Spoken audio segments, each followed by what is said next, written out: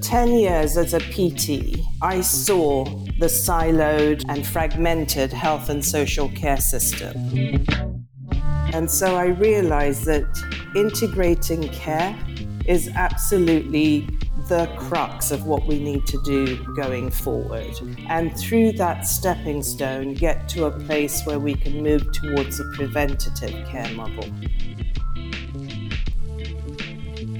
Welcome to the CanopyIQ Podcast.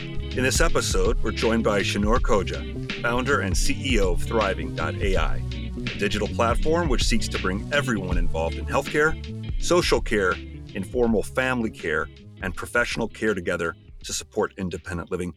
Shane was on the board of governors at Canada's International Development Research Centre and attended Stanford University Graduate School of Business. Welcome, Shane. It is a sincere privilege to have you. Adam, thank you for having me on the podcast. I'm excited to chat to you and get some messages out. Terrific. Yeah, I thought about you earlier this week. I was scrolling through CNN and there was an article about the unfolding humanitarian disaster taking place in Afghanistan and how it's impacting the lives of women and girls 2 years after the Taliban's takeover. And I wanted to reference a TED Talk you gave where you shared your founding vision as a team builder and really a founding team member for Rashan, and how it really led to thinking of investment as a catalyst for social return. And you're one of those people who actually walks the walk, so to speak. You put your money where your mouth is, as we Yanks like to say. Can you share how Rashan came about and the impact it had on Afghani women and their access to a career in technology? Adam, thank you. I do try and run away sometimes from my history in Afghanistan, but I think there's a bond there that will never weaken at all.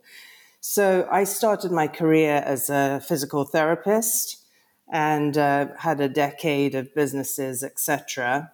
And then my husband's a telecoms expert, and the Aga Khan Fund for Economic Development, which invests in countries with fragile infrastructure to help people get out of poverty, decided to invest in Afghanistan. And so they sought out my husband, who put together a founding team that went on the ground in 2003, just as the Taliban fell. Now, the principles of ACFED are what are so astounding. It's probably the first ever impact fund. It was established in 1967. And the principles are simple. We invest in infrastructure and we build human capacity such that the infrastructure and the human capacity can enable itself to lift itself out of poverty. Now, let's get rid of the big words and try and put that into sort of normal speak, right? So basically what we did was we went in and we built the telecoms infrastructure, what in the US you call cellular, right? So at that time, there were about 10,000 landlines in the country. And, you know, if you were lucky, you were one of those 10,000. Otherwise, it cost you $12 a minute on a satellite phone. So we invested as ACFED $600 million over a decade into the country. Through our business, we actually paid $450 million in taxes. We represented 6% of the GDP and created in excess of 40,000 jobs, with 1,200 of those being in our own company. And 97% of the company was Afghan. So, and today it still operates after the fall of the Afghan. But the impact that we had was that we brought women into the formal economy. And that wasn't because we just went in and said, hey, women, come and work with us. We actually understood the cultural setting. We offered pick up and drop off. We designed uniforms that respected cultural norms. We provided daycare. We provided a healthy meal for them. and we educated the families as to what a second income would mean. And Adam, this was very different in a country where the only jobs for women were beauty therapy, seamstressing, cooking, right? We are talking about women in technology, in management, in business, and so forth. So we had a huge impact from our business. And I'll just add here that, the really transformational impact came from what we called our CSR programs, our corporate social responsibility programs, where we invested in the local community. So these are things like building telemedicine, building playgrounds, starting e-learning centers for women, building a gym for women, drilling wells so that girls didn't have to spend 2 or 3 hours a day collecting water every day. And the list goes on. But, it was that kind of transformational change that the business brought. Now, listeners and you might be thinking, well, if you're doing all of that, are you making money? Well, if we paid that much tax, I can tell you we made money. It was a healthy business. But it's what's commonly referred to as a triple bottom line business. And that, I think, was the sort of crowning piece because of the timing, because of the model, and because of the impact we had. There was such a great deal of interest, which is why if you look at the media, you will see so many articles on the work that we did. And today there are 3 Harvard case studies being taught at Harvard Business School about this model. This commitment to CSR translated directly into your inspiration to launch Thriving.ai. So how are you going about balancing the needs of healthcare practitioners, care facilities, social housing entities, and businesses? That's a lot of plates to keep in the air, a lot of different personas, each with their own agendas, each with their own specific needs. Adam, you said it. I'm trying to boil the ocean. But look, 10 years as a PT, I saw the siloed and fragmented health and social care system. And then having spent 15 years dealing with poverty, I saw how fragmented and siloed that was. If you were poor, you were so busy trying to get a job, a house, clean water, education, health, etc. You didn't have time to actually lead a productive life. And as a caregiver myself, after these 15 years, I have experienced the same situation where I've become an informal caregiver to my mother.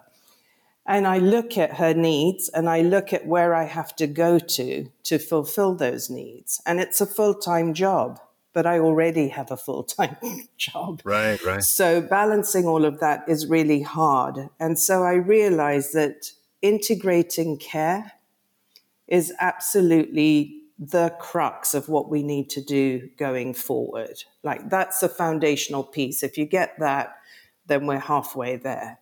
If you integrate care, everyone that needs to be involved in support is involved at the right time and is up to date. Nobody falls through the cracks and nobody wastes time just coordinating stuff. It produces more time for the people providing care because information's available as and when they need it, and they don't have to go chasing the information. So I think that is critical.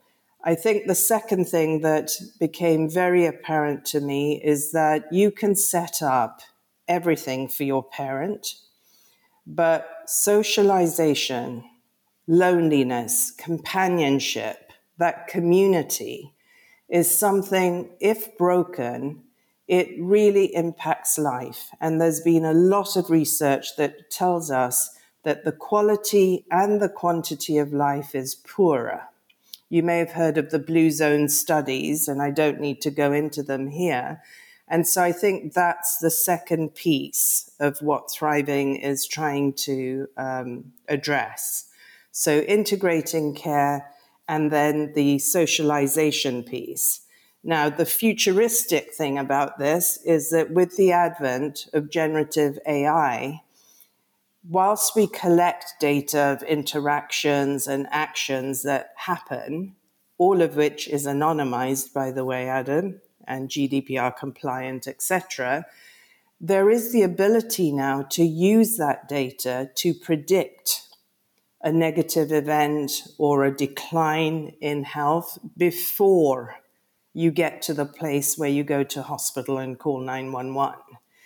And that ability can help save cost, it can improve quality of life, and reduce the disruptions in people's lives, caregivers and care recipients.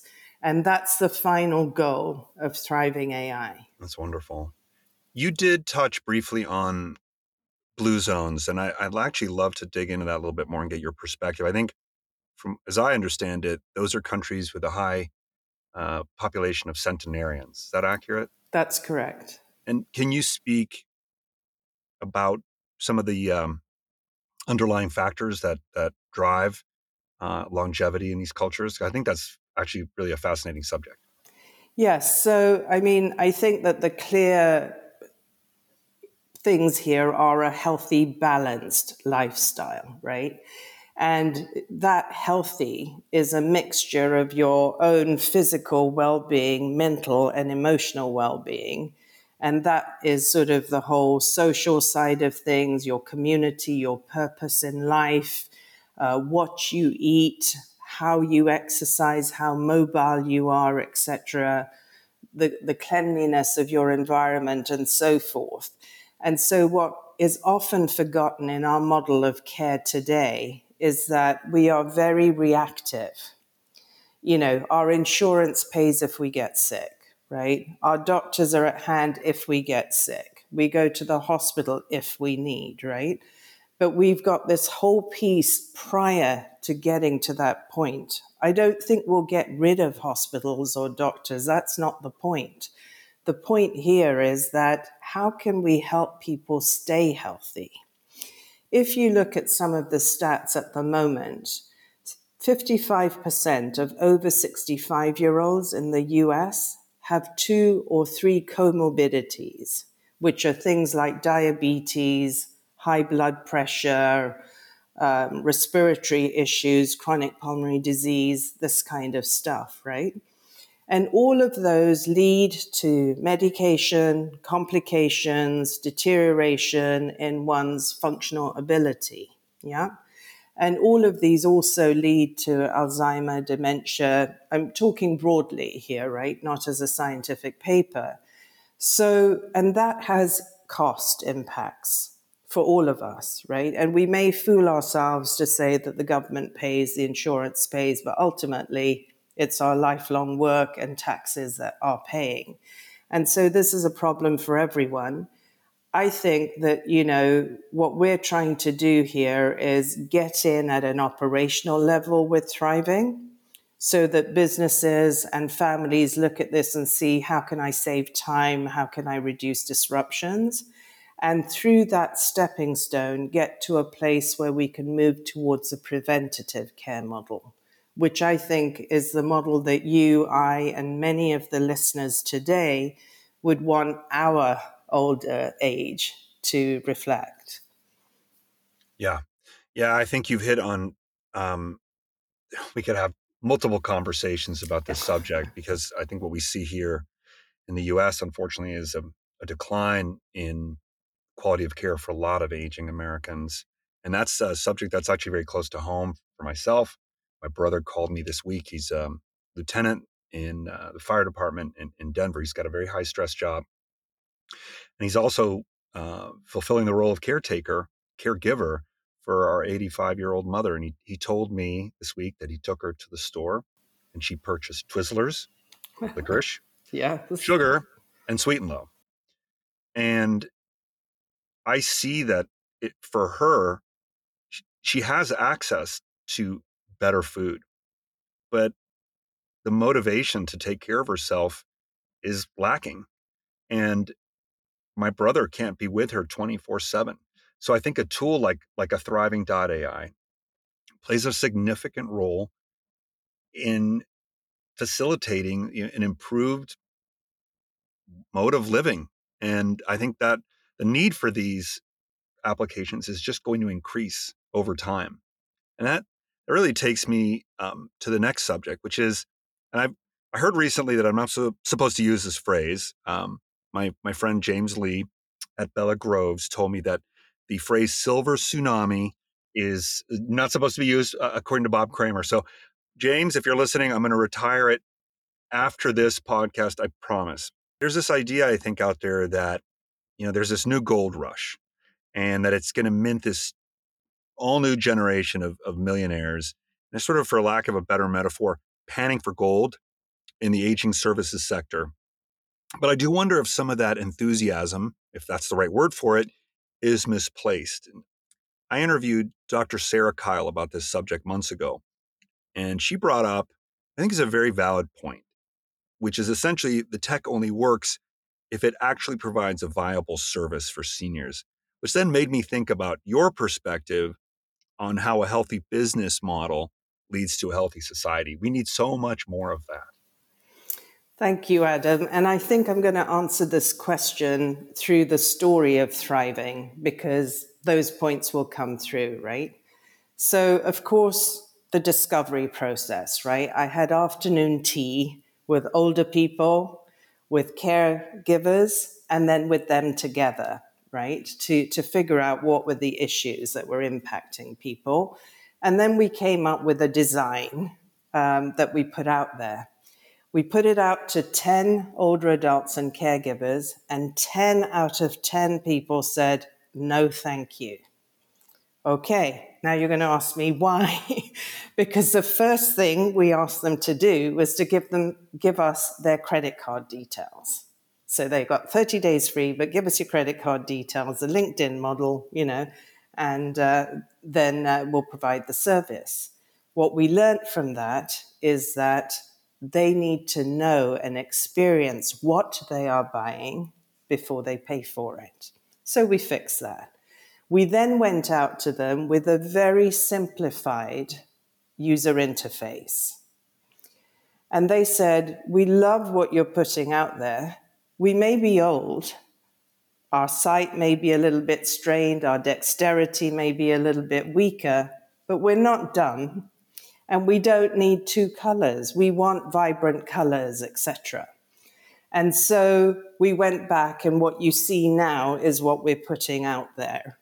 And so I think the lessons are that you can't tweak what you've made for mainstream and adapt it for the older population. You have to develop something purposeful with their input in it, so that it sort of personifies itself to them in a useful service. Otherwise, it's not useful.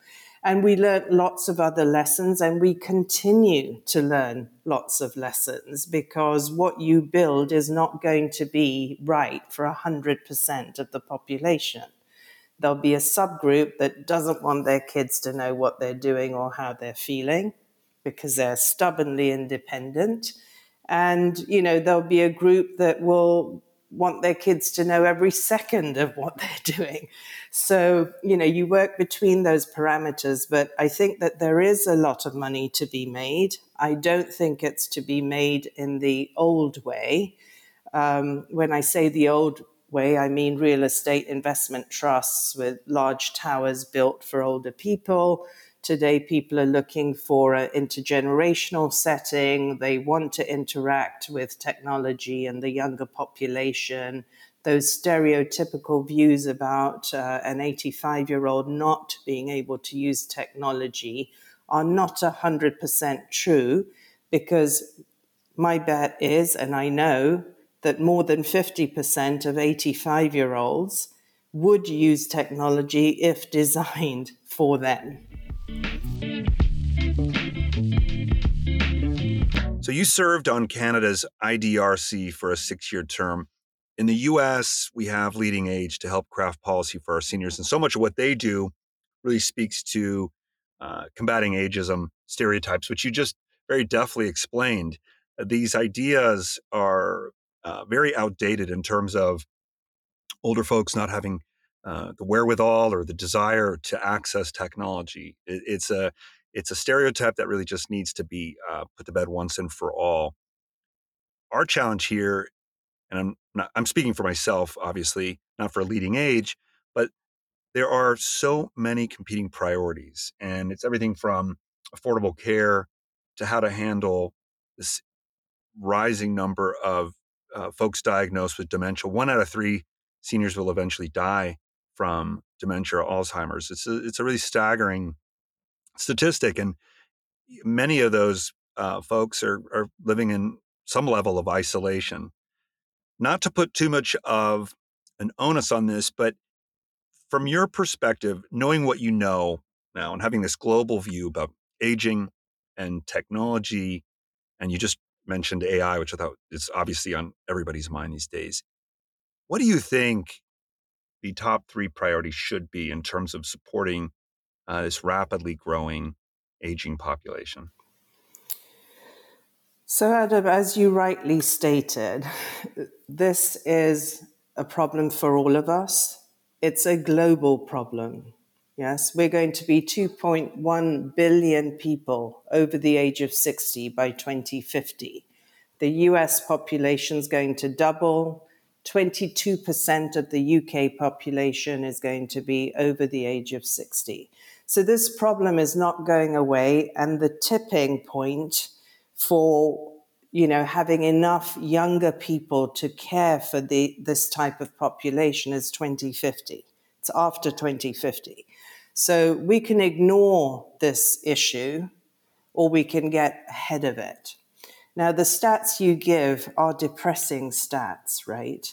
And some organizations, employers have started to put in policies that help their employees stay healthy. So that's a good thing. I'm not saying that there's nothing being done. But I think in terms of top 3 priorities, I think it's social, physical, and emotional well-being. I think that is the core, right? We need enough interaction, acceptance, and inclusion of these populations in everyday life to make them part of the whole community, right? So I think that is foremost, and it's actually not very expensive to do, right? I think the second thing is to have this preventative view to life, right? So, from school onwards, really getting preventative measures in, healthy foods, etc., for future planning. But for current planning, your mum loves Twizzlers. Well, if she's 85, she should have Twizzlers. But maybe reading an article in Thriving or belonging to a social circle where she goes for a walk or reads a book, some of those better habits or managed, balanced habits come through. That's our aim of that. Yeah. And I think that the third thing is that we really need to look at models where we can have these intergenerational communities. And there are examples around the world of these kinds of setups, right? Where you have a creche or a nursery next to a place where older people can gather, right? Homes designed so that, internet signals and Wi-Fi can get through the walls because they're not so old, and that, corridors are wider, there's more access through ramps, etc. I think that kind of future planning is the way to manage this, because a cure for Alzheimer's may come. I hope it does. And there's so much money being thrown into that bucket. But at the same time, waiting for another pill is probably not our solution. We need to think about how we can bring in strategies to motivate individuals to take better care of themselves so that the cost of care, the quality of life, right? There's no point having quantity of life constantly, in a supported, isolated arena. So I think that's kind of my viewpoint, perhaps some listeners won't agree with that. But if I was thinking about my end of life, my next 30 years, right, after 60 or 70, I would want to be physically able, be able to be mentally astute and care for myself. And I'll just put in Atul Gandhi. I don't know if you've heard of him, being mortal. And, listeners can Google his TED talk, but, he talks about, he's a cancer specialist.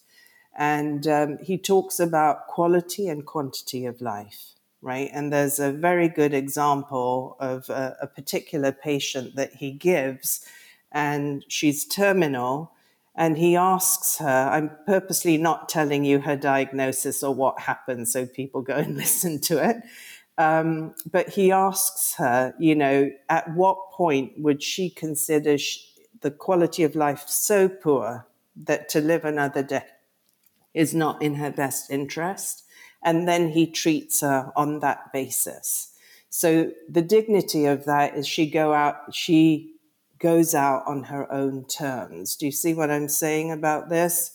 And so I think that is really important because we're all going to die. None of us are going to live forever, but it's the how. Right, the quality of life well lived. Yeah. Can you share the name of this gentleman you just referenced? Atul Gawande, Gwandeatul. Okay. Yeah, And thank you for sharing that. yeah, no, there's a book as well called Being Mortal, but you can Google the TED talk and that will tell you. I don't know anybody whose life has not been touched by cancer.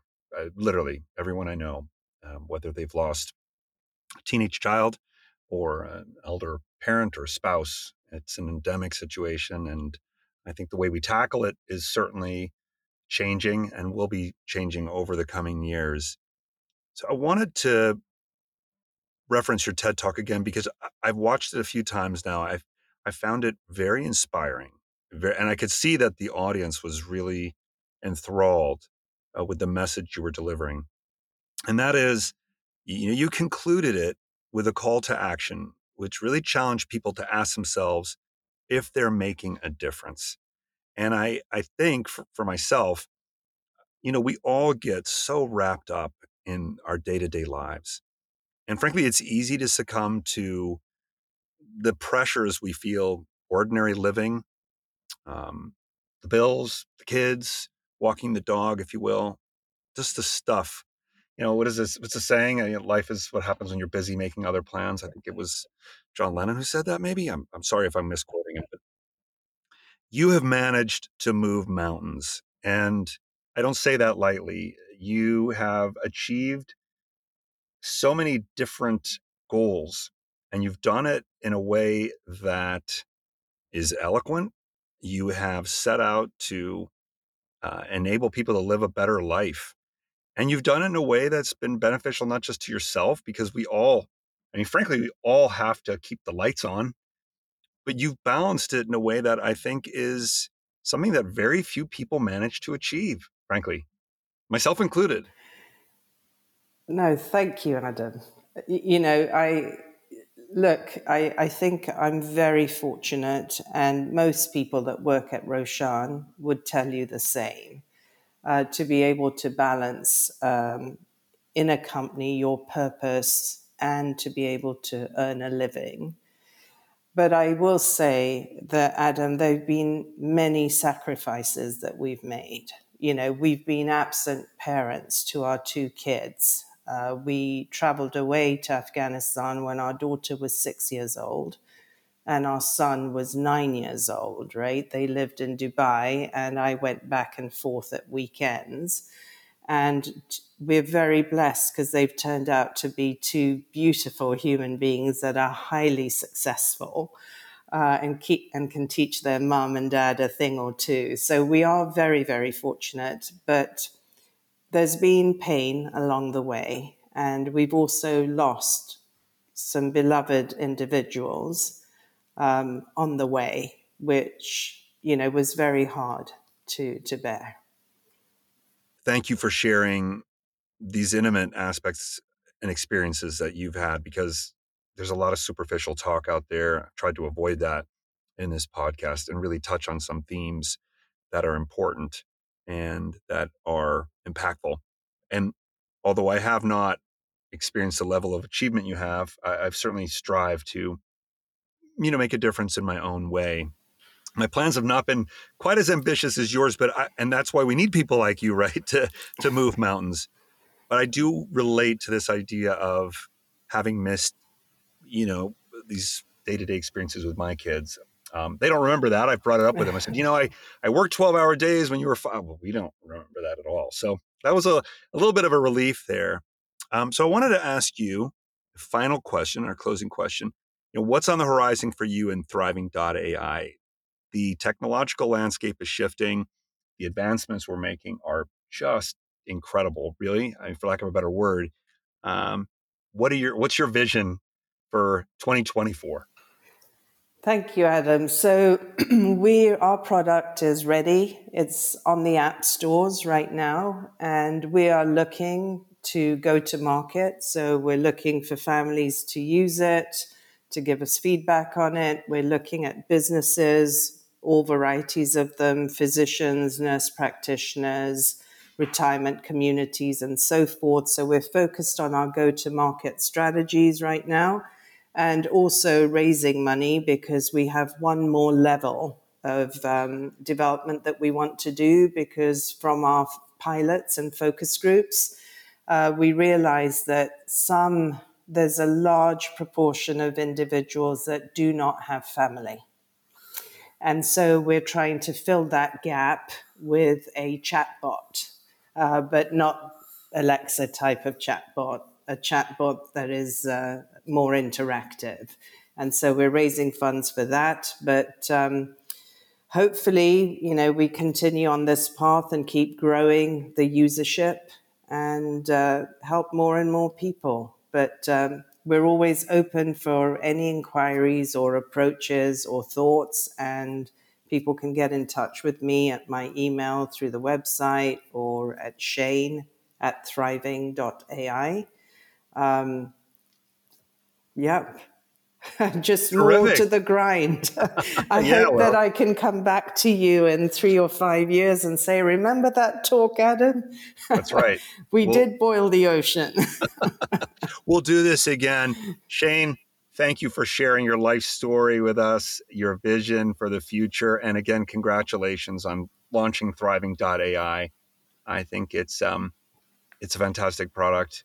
I have navigated it myself. And I'm going to call my mom after this podcast wraps up. And I'm going to tell her that she is free to have as many Twizzlers as she wants, but she should also balance that out with some more vegetables. How does that sound, Shane? That sounds perfect. Thank you for having me on, Adam. Oh, thank you. Terrific. My pleasure. Thank you for tuning in to the CanopyIQ Podcast. If you enjoyed this episode, please subscribe and leave a rating or a review on your favorite podcast platform. You can also check out previous episodes, which cover a wide range of subject matter, including AI, digital advertising, branding, age tech, and much, much more. For additional insights and updates, please visit our website at CanopyAndCo.com. That's CanopyAdco.com. Until next time, this is Adam signing off. Canopy's mobile device targeting allows businesses to reach their audience wherever they are. The powerful tool leverages GPS technology to target specific geographic locations. This provides precise audience targeting, helping businesses to deliver the right message to the right people at the right time. Visit CanopyAdco.com to learn more. On behalf of CanopyIQ, I wanted to take this opportunity to wish all of our listeners a very happy and relaxing holiday season. I have a lot to be grateful for, including the opportunity to host this wonderful podcast. Thank you for listening. Until next year.